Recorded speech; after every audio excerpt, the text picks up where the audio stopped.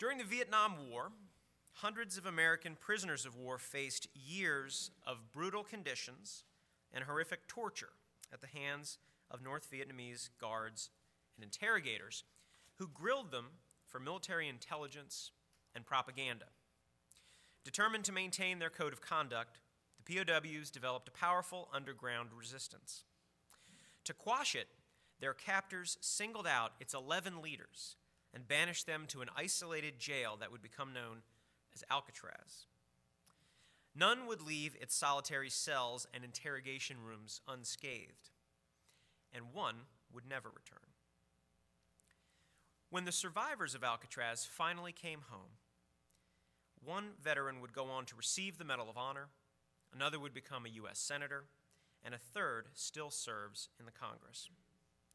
A powerful story of survival and triumph, today's speaker's new book, Defiant, will inspire anyone wondering how courage, faith, and brotherhood can endure even in the darkest of situations. Alvin Townley graduated from Washington and Lee University and has worked in the U.S. House of Representatives, helped manage global strategy for an international consulting firm, has spoken to audiences across North America, and even coached track and field. To write his first book, he sold his house and quit his job and began an odyssey that continues today as he tells America's great stories. Through the process of researching his books, his travels have taken him around the world, from the halls of Congress to the infamous Hanoi Hilton, from African villages to Australia's Great Barrier Reef, and from Rocky Mountain peaks to 5 aircraft carriers in 3 oceans. His books include Legacy of Honor, The Values and Influences of America's Eagle Scouts, Spirit of Adventure, Eagle Scouts and the Making of America's Future, Fly Navy, Discovering the Extraordinary People and Enduring Spirit of Naval Aviation, and Defiant, the POWs who endured Vietnam's most infamous prison, the women who fought for them, and the one who never returned. So please join me in a warm VHS welcome for Alvin Townley.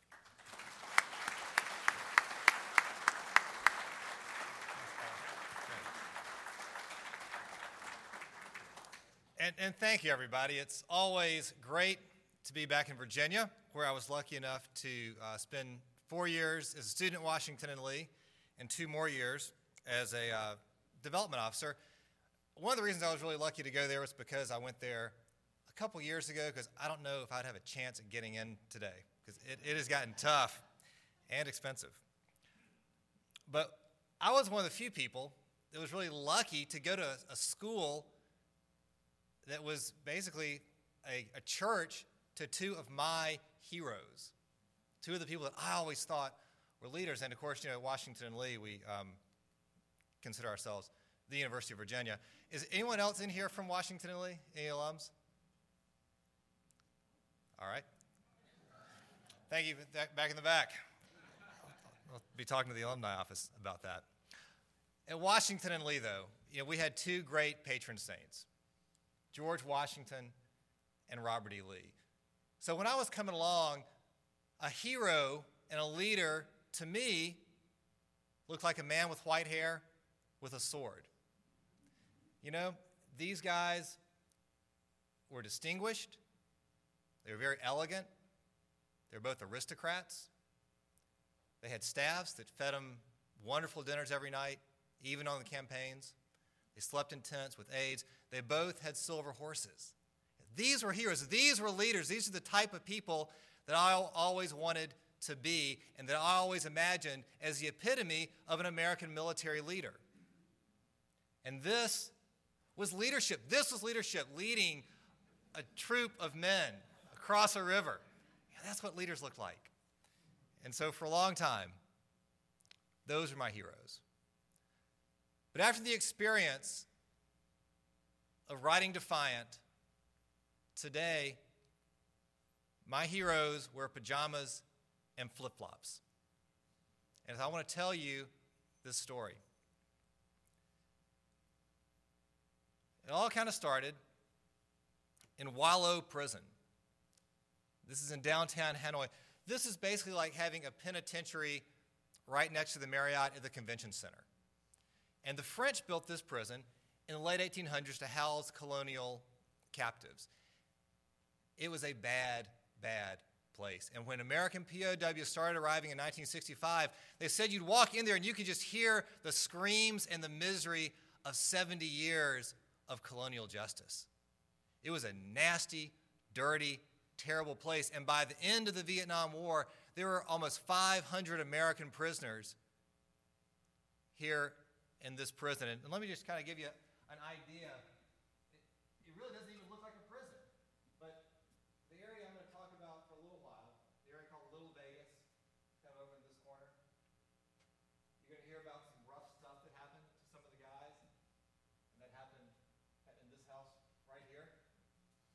And then the POWs spent their last couple months, their last 2 or 3 years in this kind of big section of the prison. And so usually, I start off by having you picture yourself being one of these POWs, but for several reasons, including that one of the POW's sons and wives is here today, and they've heard this once or twice, I thought I would change it up a little bit and have everybody picture yourselves as one of these guys. Now, the North Vietnamese went to great lengths to make sure the Americans never knew their real names. The truth is, the Americans couldn't have pronounced their real names if they'd known them. So Major Vo Nguyen Bai was nicknamed Cat, and Colonel Wan Yi was nicknamed Rabbit. So imagine you're one of these guys. Now, Rabbit, this picture was taken when he was probably in his mid to late 30s, and when the American POW started arriving in 1965, he was probably in his mid to late 20s. Cat was his boss. Cat was on the general staff, so he had a lot of responsibility, and the Vietnamese Politburo and the Defense Ministry had charged Cat with taking care of the American prisoners and making sure they behaved, making sure he got information out of them, and propaganda. So imagine you're these guys, and all of a sudden, American pilots start falling out of the sky. And so instead of fighting the war somewhere, you're stuck in Hanoi, but you were responsible for taking care of these guys, putting them somewhere, and getting all this intelligence from them. You've never really done this before, but you're going to try. But you also don't think it's going to really be that long, because even you have to admit that you as North Vietnam are fighting the most powerful military in the world, and surely this conflict isn't going to last this long. So that's 1965. POWs start arriving. Bob Shoemaker, who you'll hear about later, arrives on February the 11th. Ron Storrs arrives in April. Jeremiah Denton arrives in July. And they keep coming. And they keep coming in 1966, and the war keeps going on. They're still coming in 1967. The war is still going on. 1968. 1969. The Americans are withdrawing troops now from South Vietnam. And so, you've been telling these POWs since the beginning that they're never going home, right? You're trying to get in their head and make them feel really despondent. But now, both you and the POWs are kind of wondering, well, maybe they won't go home. 1970. Almost all of the American troops are gone by now. Everybody's wondering, are the POWs really going to come home? They don't come home until 1973, after 8 years of captivity. It was an incredibly excruciating ordeal, and the POWs only had each other, and the North Vietnamese, so you as Cat or Rabbit knew that controlling the POWs relied on keeping them separate, keeping them isolated from one another, and the American POWs knew that to survive this ordeal, however long it was going to be, they were going to have to communicate, they were going to have to encourage one another to keep their hopes up and to stay together. So I know any of you who know Paul Galani have heard this story, have heard about the TAP code. So real early on, Bob Shoemaker, who you'll hear a little more about later, and several other POWs got together and were trying to figure out how they could communicate, because these 4 guys were together in a room, and they knew they wouldn't be there together very long. They knew the Vietnamese would split them up as soon as they could. So they got down and tried to figure out how they could communicate. They figured they needed some system to tap or cough or make some noises, and they thought about Morse code, but everybody knows Morse code, and it's kind of tough to tap longs and shorts. So they came up with this tap code. And the way they would communicate it, the way they developed it, rather, was they took the 26 letters of the alphabet. And those of you that did not go to VMI will know that there are 26 letters. And so they took out the letter K, and you would use C for K, so now there are 25 letters. And you would communicate a letter by tapping first the letter's row, and second, its column. So B is first row, second column. G is second row, second column. And these guys made the Hanoi Hilton sound like a den of woodpeckers because they had nothing else to do. And I would always ask them, how did you spend this much time tapping? It took so long to communicate the words. And they say, well, Alvin, there's nothing else to do. And they also pioneered abbreviated text messaging. I often like to think that my generation came up with shortened text messages. But these POWs were using GN for good night and GM for good morning long before anyone ever even thought of having me. So it was an ingenious way to communicate, and they were able to do that throughout their whole time there. They would tap in code. They would cough in code. They would tie knots in code. They would sweep in code. It was their currency. It was the one way they were going to get each other through this. And one of the things they communicated, the main thing they communicated, was this, and they communicated about this. They communicated how they were going to follow the U.S. military's code of conduct in this completely bizarre, completely unexpected situation. Because in training, they learned this code of conduct. They learned this is how they were supposed to behave if they were captured and taken as a prisoner of war. But North Vietnam never acknowledged that Americans were prisoners of war. Truth be told, the Johnson administration, for some very intricate legal reasons, also didn't always acknowledge that the Americans were prisoners of war. So it was a very interesting situation where the Geneva Convention didn't quite apply, so the Americans had to figure out what their honor looked like in this situation. And when they were shot down, they lost their airplane. They lost their rank. They lost their flight suit. They lost all the communication they had with home. They lost the possibility of going back to the wardroom for a nice dinner that night. All these guys had left was their name and their honor, and they were not going to give up their honor. So they tried to figure out what it would look like to uphold this code of conduct. And they came up with an ingenious and very simple but comprehensive code, and they called it Back Us. So they took these things. You can accept no special favors. You should give only your name, rank, service number, and date of birth. You can make no disloyal or harmful statements. You should never forget you're an American fighting man, and you should always trust in America and God. So they took all this, kind of simplified it in a code to fit their unique situation. And they called it BACUS. It's an acronym. B stood for bow. You never bow in front of your captors in public. Never let a camera see you bow. A stood for air. Stay off the air. Don't make any statements unless they really, really beat you up for it. C, crimes. The North Vietnamese always told the American POWs they were not POWs, they were not military men, they were criminals. That's all they heard. They didn't even call them prisoners, they always called them criminals. And Admiral Stockdale and Admiral Denton, who were the two of the key leaders, always wanted the men to remember they were soldiers first. They were not criminals. And they shouldn't confess any crimes because they're always worried about getting brought up on war crimes charges in front of a tribunal. K is kiss. So nobody should kiss up and nobody should kiss these guys goodbye whenever the Americans finally went home. And finally, U.S., back us. U.S. stood for unity over self because these guys knew the only way they were going to get through this was together as a unit. And so as I began learning this, that's when I began to see what amazing leaders we had there in a POW camp, and none more impressive than Admiral Jim Stockdale and Admiral Jeremiah Denton. So let's pretend for a second that you are, in fact, Commander Jeremiah Denton. It's July the 16th, 1965. You're about 3 days away from receiving command of a fighter squadron.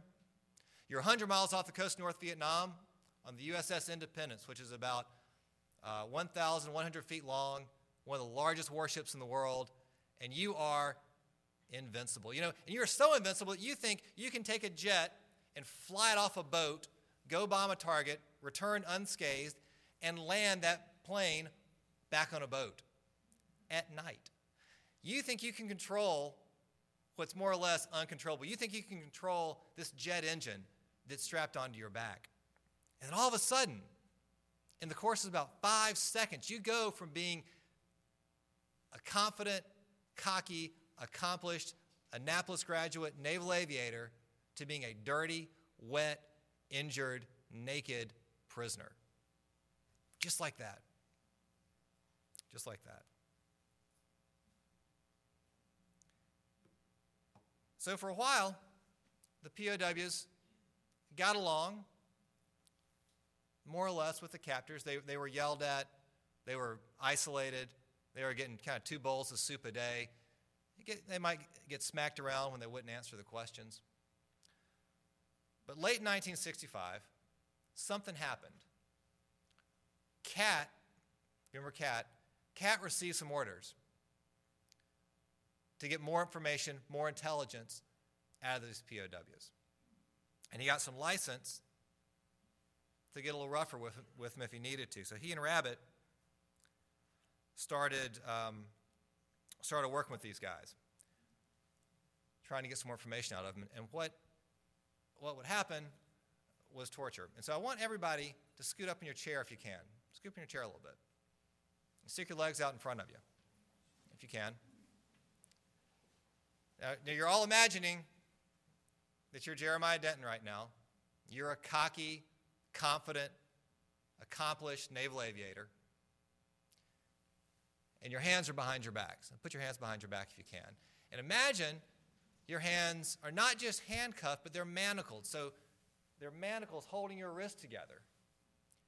And Rabbit is there, and he's yelling at you. He says, Commander Denton, sign this confession. Sign this confession saying that you're a war criminal. Sign this confession saying your country is wrong. Your country should not be here. You're not going to sign that because all you have left is your honor. You're not going to give that up without a fight.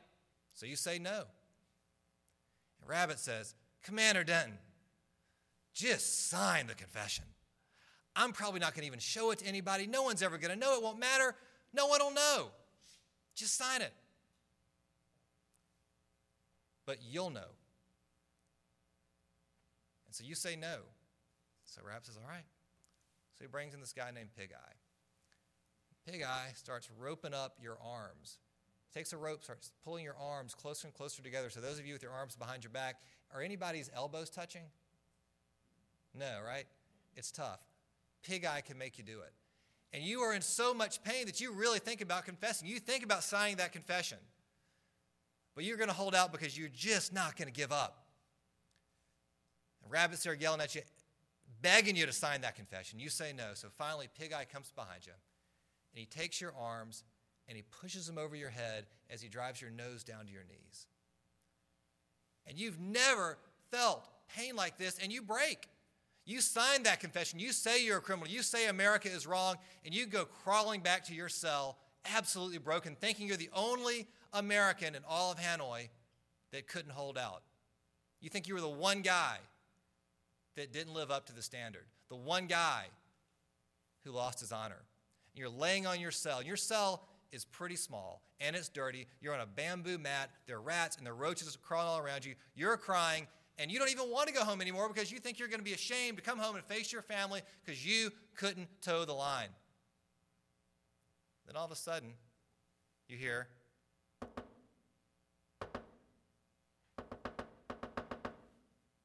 GBU. Another POW is on the other side of your wall, tapping GBU to you. And GBU meant a lot more than God bless you. It meant I know what you've been through. It meant I've been there too. It meant keep the faith. We are all going to get through this, and we're going to go home together. And so the POWs like boxers, getting up off the canvas. They kept coming back again and again, taking that torture again and again, towing the line as long as they could and encouraging each other and convincing each other that one day they would get home. They call it, Jim Collins, a great business writer, calls this the Stockdale paradox. And Admiral Stockdale and Admiral Denton knew that they just had to accept the brutal reality of their current situation. It was bad, and it was going to be bad for a long time, but they never lost faith that one day they were going to come home. But there's a group of POWs that caused a lot of trouble. There's a group of POWs who Cat and Rabbit just couldn't make behave. And not only were they misbehaving, they were encouraging and ordering everyone else in the entire Hanoi Hilton to misbehave and not cooperate. So finally, they were trying to figure out what to do with these 11 POWs. And they kicked them out of the Hanoi Hilton. Can you imagine how bad you have to be to get kicked out of a POW camp? First to go was this guy, future Senator Jeremiah Denton. Jim Stockdale, Medal of Honor recipient. I give a whole other presentation about Admiral Stockdale. Lieutenant Commander Bob Shoemaker, probably the smartest American in Hanoi, probably the smartest American I still know. Bob still flies his own airplane at 81 years old. My mom gets a little nervous when I go flying with him, but I always have a great time. George McKnight, George Coker. George Coker was 23 years old, and he had just turned 23 a month before when he got shot down. Can you imagine being shot down 7,000 miles away from home when you're 23 years old? I want you to read the book, Defiant, for a whole lot of reasons. One of the reasons is to read the story of the escape that these two guys made. And one of them, George McKnight, was a former boxing champion. George Coker was a former state wrestling champion from New Jersey. These two were the most caustic combination of POWs ever assembled in any war, anywhere. And for the life of me, once they made their escape, I can't figure out why North Vietnam even wanted them back. I would have let them go. Harry Jenkins and Howie Rutledge. These guys were never more than 30 feet apart for over 7 years. They never saw each other for 4 years. The first 4 years, they never saw each other, but they were 30 feet apart, and they'd always communicated. Jim Mulligan and Sam Johnson. Sam Johnson today is a congressman from Texas. Jim Mulligan lives down the street in Virginia Beach today. Jim Mulligan and Sam Johnson now share 6 grandchildren who are collectively called the POW grandkids. Captain Ron Storrs and Lieutenant Commander Nels Tanner. One of the Alcatraz 11 didn't come back. And when you read about Ron Storrs' story, I think you'll understand what patriotism can look like in the absolute darkest of circumstances. Because Ron is a hero. He inspired the other men, and it's a shame that he didn't come home. But what his not returning shows you is how awful the circumstances were and what kind of effort these guys had to put forth on a daily, hourly, minute-by-minute basis to survive. Nels Tanner has one of my favorite stories because he was getting drilled for propaganda, getting drilled to sign a confession. So he eventually submitted, as everybody eventually did. And he wrote his confession, and he talked about his squadron commander, some of his squadron mates. And the name he used for his squadron commander was Clark Kent. And Nels thought it was a lot more funny than the North Vietnamese did. And when they found out about that, they sent Nels, along with these 10 other guys, this little hole of a prison called Alcatraz. Alcatraz, right here. This is the Ministry of National Defense. This is the North Vietnamese Pentagon. There are 3 cells here,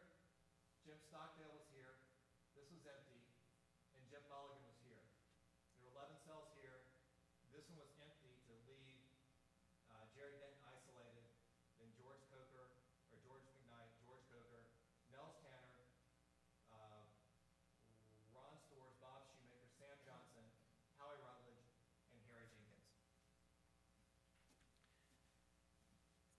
And when they showed up in Alcatraz, because they knew why they got kicked out. When they were on the truck leaving the Hanoi Hilton, they were coughing and tapping and hitting each other with their fingers to try and figure out who was on the bus.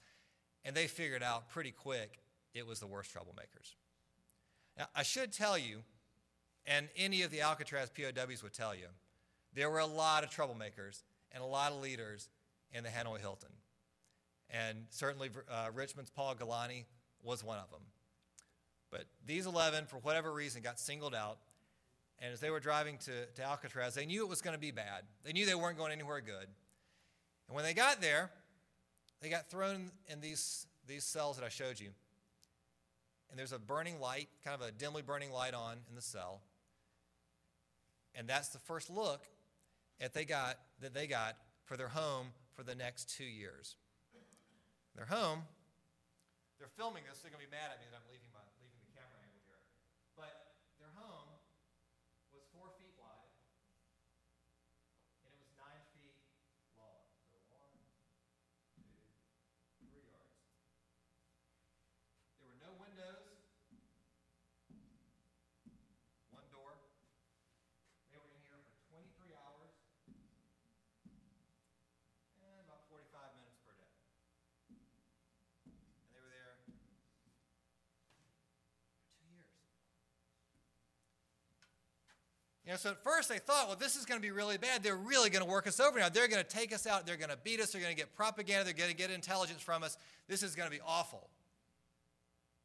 It was awful, but for a different reason. The North Vietnamese just left them there for 23 hours and 45 minutes a day with nothing to do. And they quickly understood how awful boredom is. And so I'll come back to that in a second. I'll tell you a little side story. So I had my buddy Josh Hall. He's a builder in Atlanta, and I got him to build me a replica Alcatraz POW cell. So 4 by 9 in my garage. I was really glad none of the neighbors called the police. I was a little nervous about that, particularly after he kidnapped me one night, shoved me in there, and locked it.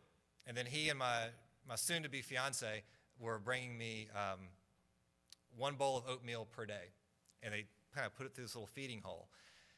And so I guess maybe the second night, I was getting a little chilly, and I was like, I need to get out of here. I need to get another blanket. I need just to watch TV for a second or something, because I was pretty bored by this point.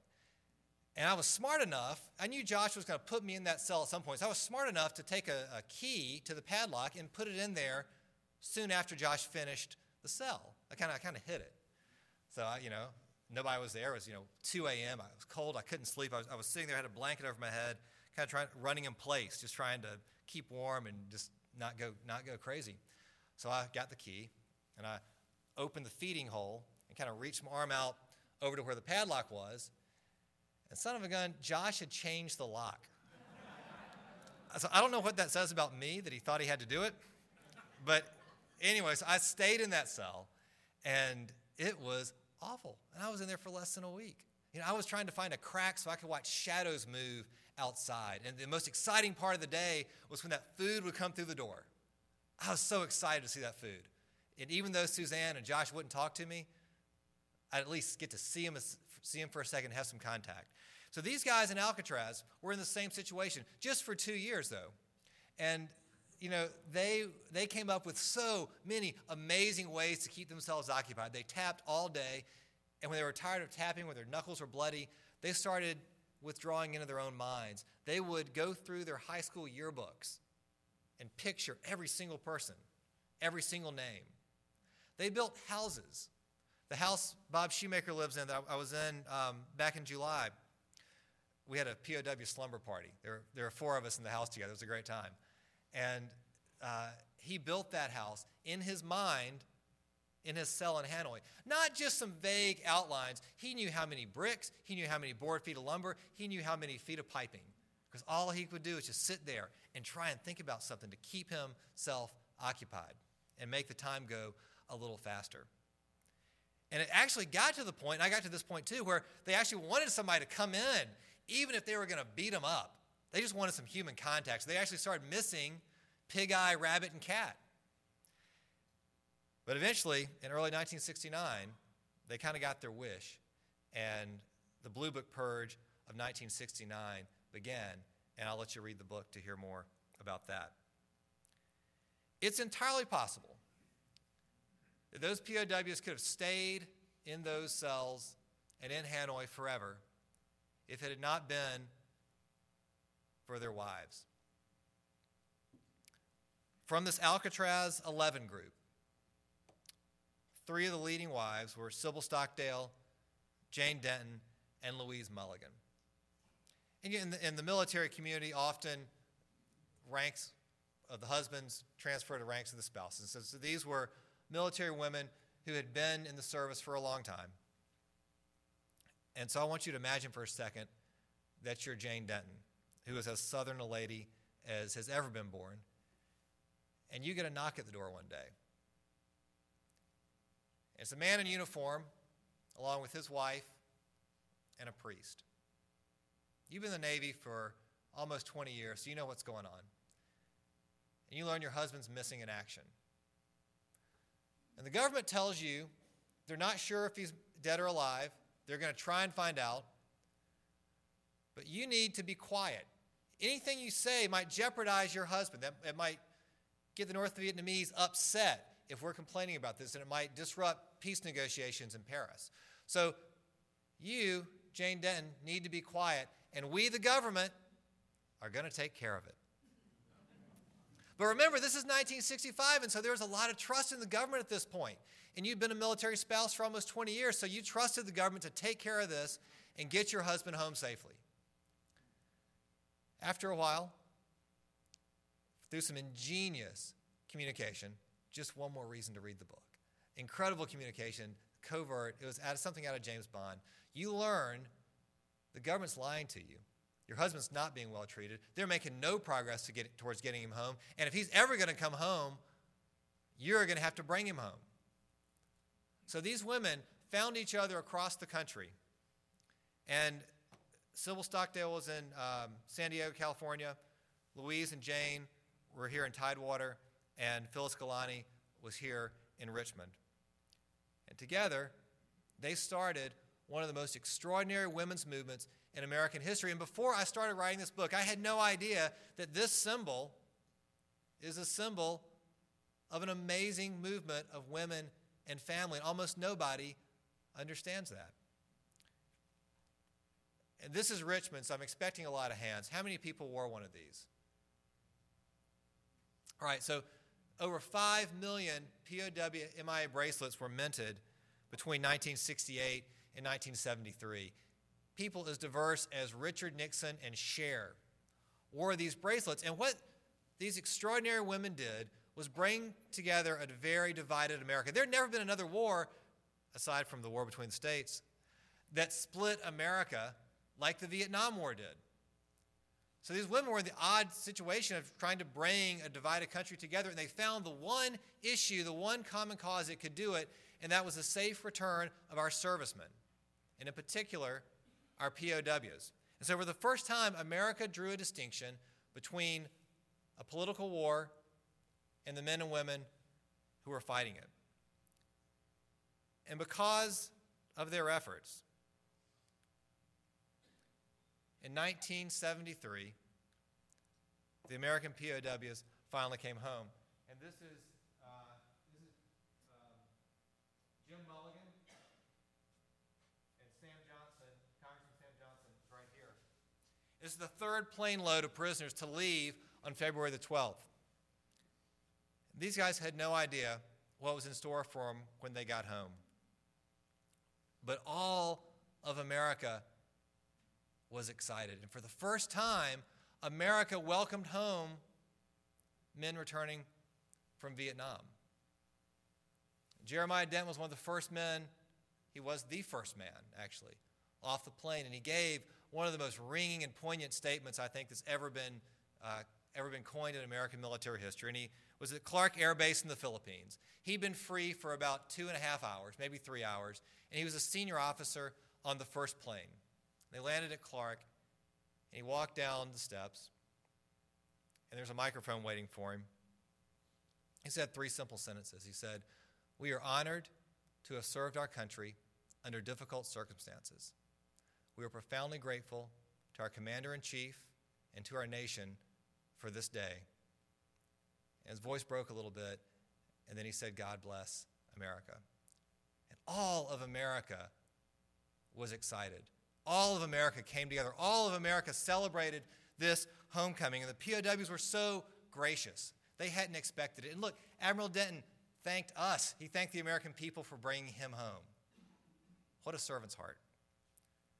But what they realized was that a lot of men coming back from Vietnam didn't get that reception. And so when I go speak, and when the POWs speak with me, we always want to stress that Vietnam veterans are welcomed home. So raise your hand if you did serve in Vietnam, and let us welcome you home. Thank you.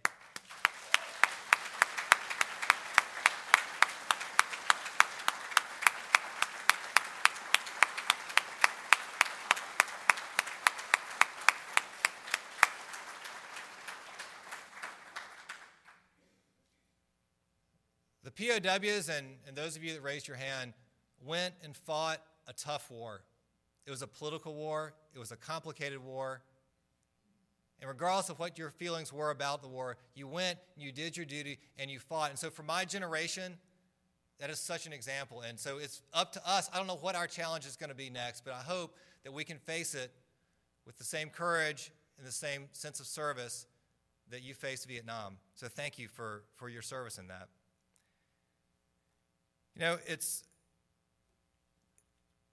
so special to see a group of men and women come through an experience like this and remain together. And one of the most extraordinary things is that 9 of these Alcatraz, these defiant POWs, were married. All their marriages stayed together, and they remain friends to this day.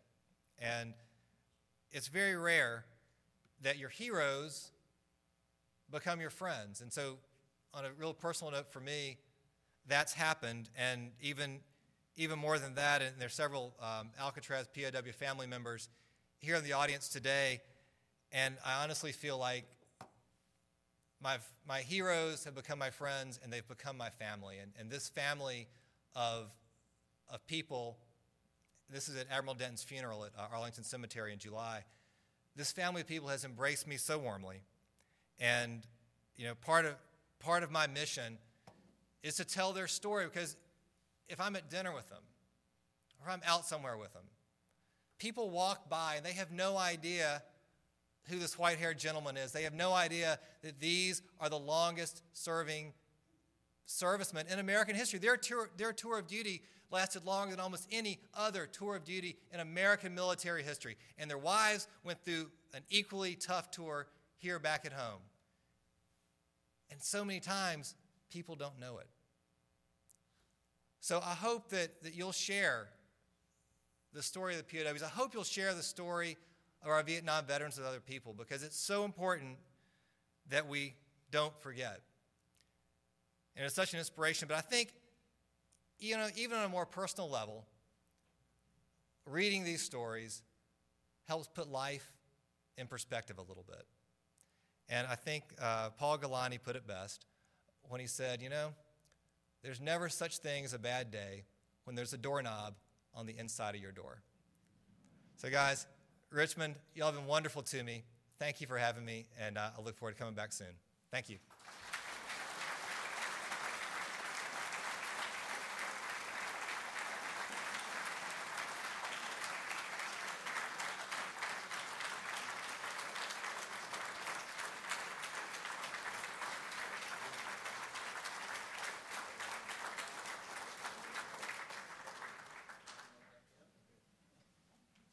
That was entirely uncalled for, but thank you anyway.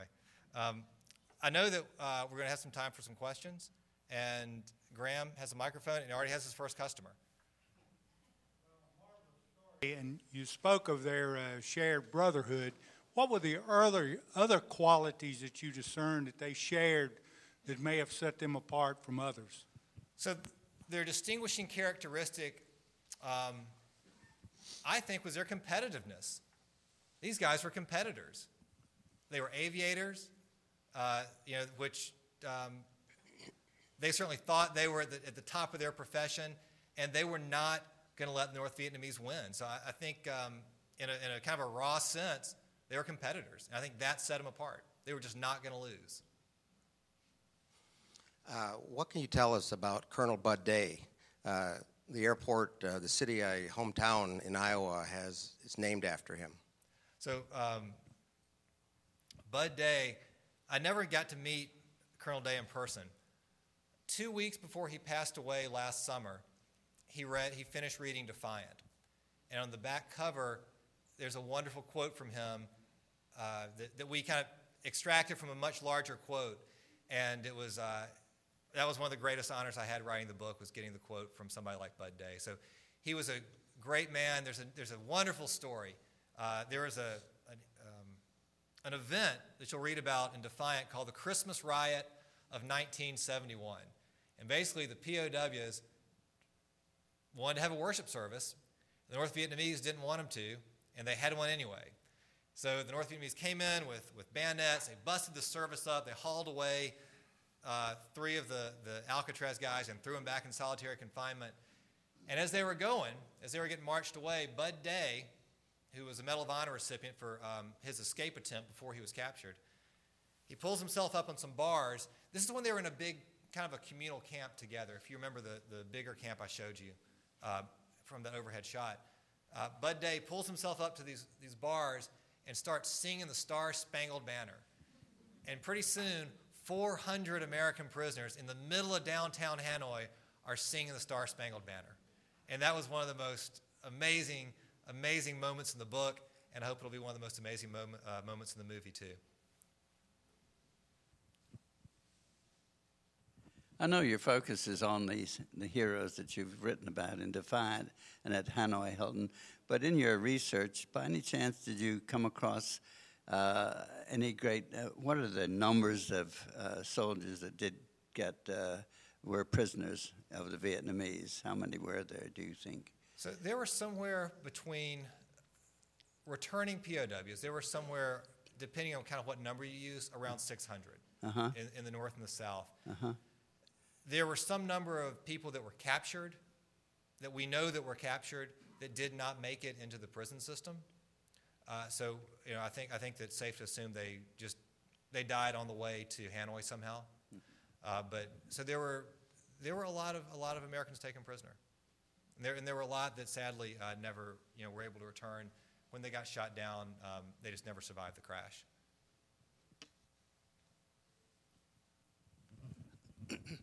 I was an infantry officer in Vietnam in 1968 and spent a year in the field.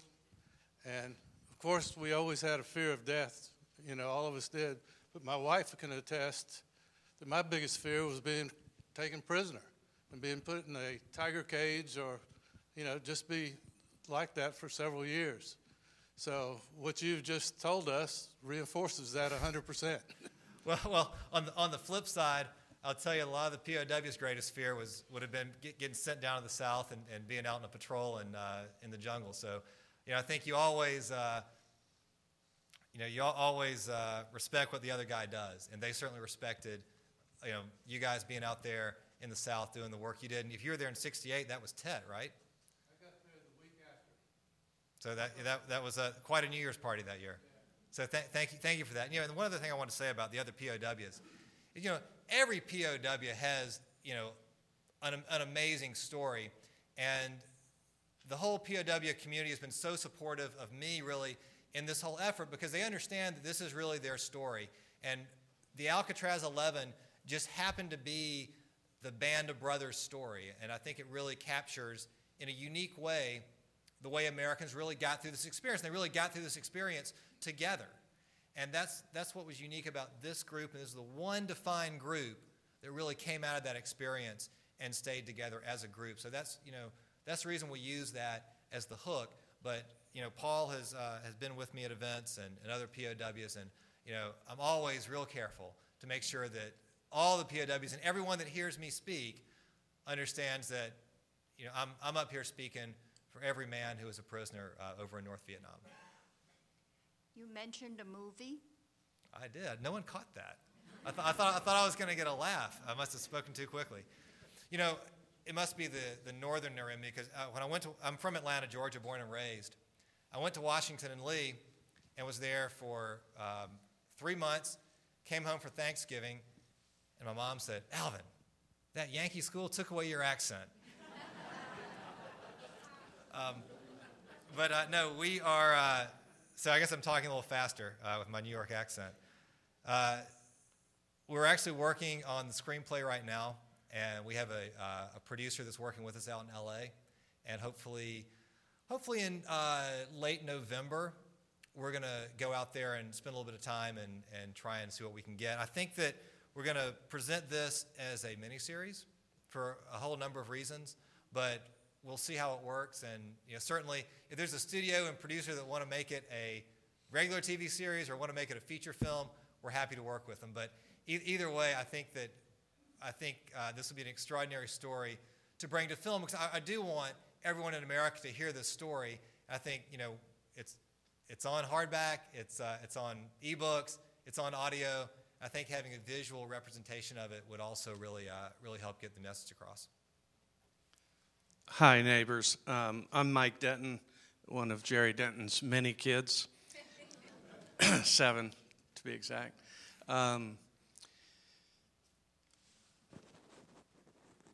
First of all, we think this is a definitive history of the experience. Alvin has done an amazing job. He called me with unbelievably detailed questions.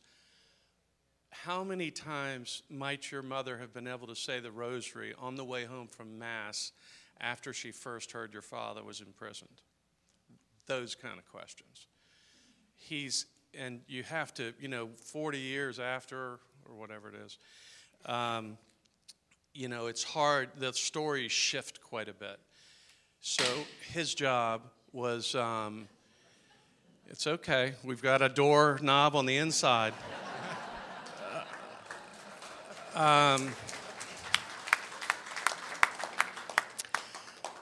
So getting it straight, sorting it out with having respect for everybody involved is a tough thing to do. He's done an amazing job. Just a quick comment on the leadership mix question. I think that there was a unique, other than their toughness, and we've talked a lot about this, Alvin and I, it was his asking us the question forced my siblings to really think about, why was Dad like that? Why was he so competitive? And Jim Stockdale, in a different way, was. I would say that Robbie Reisner wasn't mentioned here, but the sort of the triumvirate that ran things was my dad, Admiral Stockdale, and Robbie Reisner. And Dad and Reisner were very faithful people. They were all great officers, but Dad and Reisner had an amazing amount of faith that drove them every day, before and after. More so after, to be honest. And Admiral Stockdale was a student of stoicism, and the fact that the Korean War prisoners had trouble, and so they came up with the Code of Conduct. I think the Code of Conduct gave them a framework, and then their personalities, and uniquely that depth of philosophical stoicism for Admiral Stockdale, and faith with Reisner and Denton were the magic mix that got them through it. Bud Day, my father, had very tough standards, I assure you, despite how I've turned out. And he respected no one more than Bud Day. And other than that, I'd just like to say, Alvin added a beautiful section talking about other prisoners and other veterans, and I was so glad he did that. I hadn't seen that before. And our family is acutely aware of the strange, name another war where a POW is one of the names that comes to your mind, right? It's a strange circumstance out of Vietnam. And as I've talked with Jeb Stewart about this, Vietnam veterans don't even realize how suppressed our adoration has been, but it is there. Certainly from our family, because we're acutely aware, we got so much disproportionate attention, deserved, but disproportionate to what was deserved by so many others. We can cite chapter and verse about World War II, what unit they were in and where they were. Very few people in this room could do that about Vietnam. That's a disservice to them, and a sign that our respect needs to be renewed in that area. And I just wanted to make that comment. Thank you.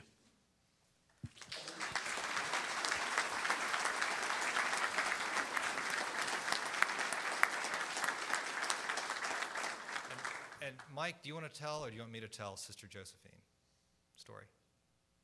I'll tell that one. All right. Alvin had asked me what made him so tough. I went down to Williamsburg and Kingsmill where he was living. He has just passed away, but I want you to know that 30 days before he died, he played his last round of golf. He parred the last hole, number 9 at Plantation, with a driver and a putter. Anybody, if you ever do that with a driver and a putter on that hole over a gully, let me know. I'll buy you dinner. Alvin had called me. I literally...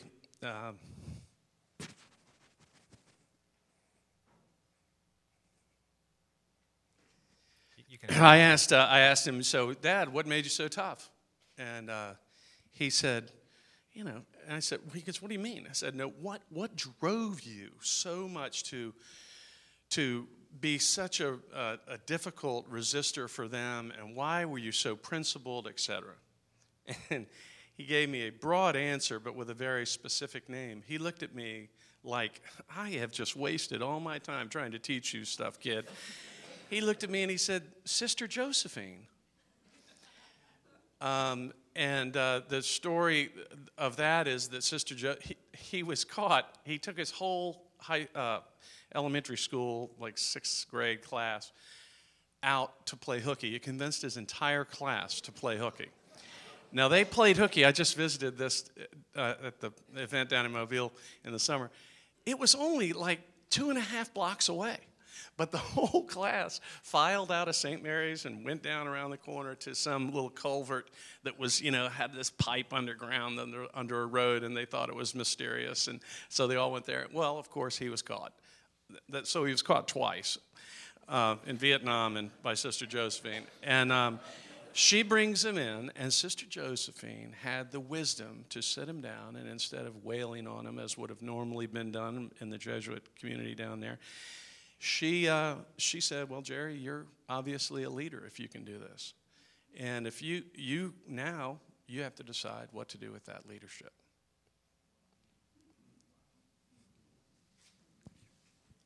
Thanks, Mike. I think one of the reasons I was saying kind of mini-series versus a 2-hour movie for this thing is, your character, their character is forged so long ago. And being able to communicate the story of why these guys were able to act the way they were, it's a long story that started a lot longer, or much further back in history before they got shot down. It's their childhood, and so as we think about bringing up that next generation, and I hadn't had any kids yet, so we're working on that, but it's only been 4 months, but it's such an example for, I think, us to have. People like these defiant POWs to emulate and try and figure out what was it that made them able to act in this to be leaders in such a terrible situation. On the other side of the coin, have you had any contact with or knowledge of the Vietnamese captors? So 2 things. One, I was hoping you were going to ask about Jane Fonda, because this is the first audience that has not asked about Jane Fonda. I've been giving these speeches for 6 months. So the question is the other side of the coin, and what I've been able to find out about the Vietnamese. I have found Rabbit, so Colonel Yi.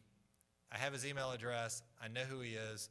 He's actually working for some really important children's causes in in Vietnam now, and I'm still trying to meet with him. So, I would love to be able to sit down with him and just kind of hear his side of the story and get to meet him.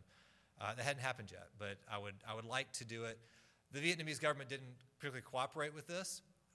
When I was over there, though, I worked with kind of some third parties that helped me get some good access to the prison and other things. But one day I do hope to get over there and meet Rabbit, and if I do, I'm sure there'll be an article, and I'll let you know. But guys, this has been wonderful. Thank you for having me up here.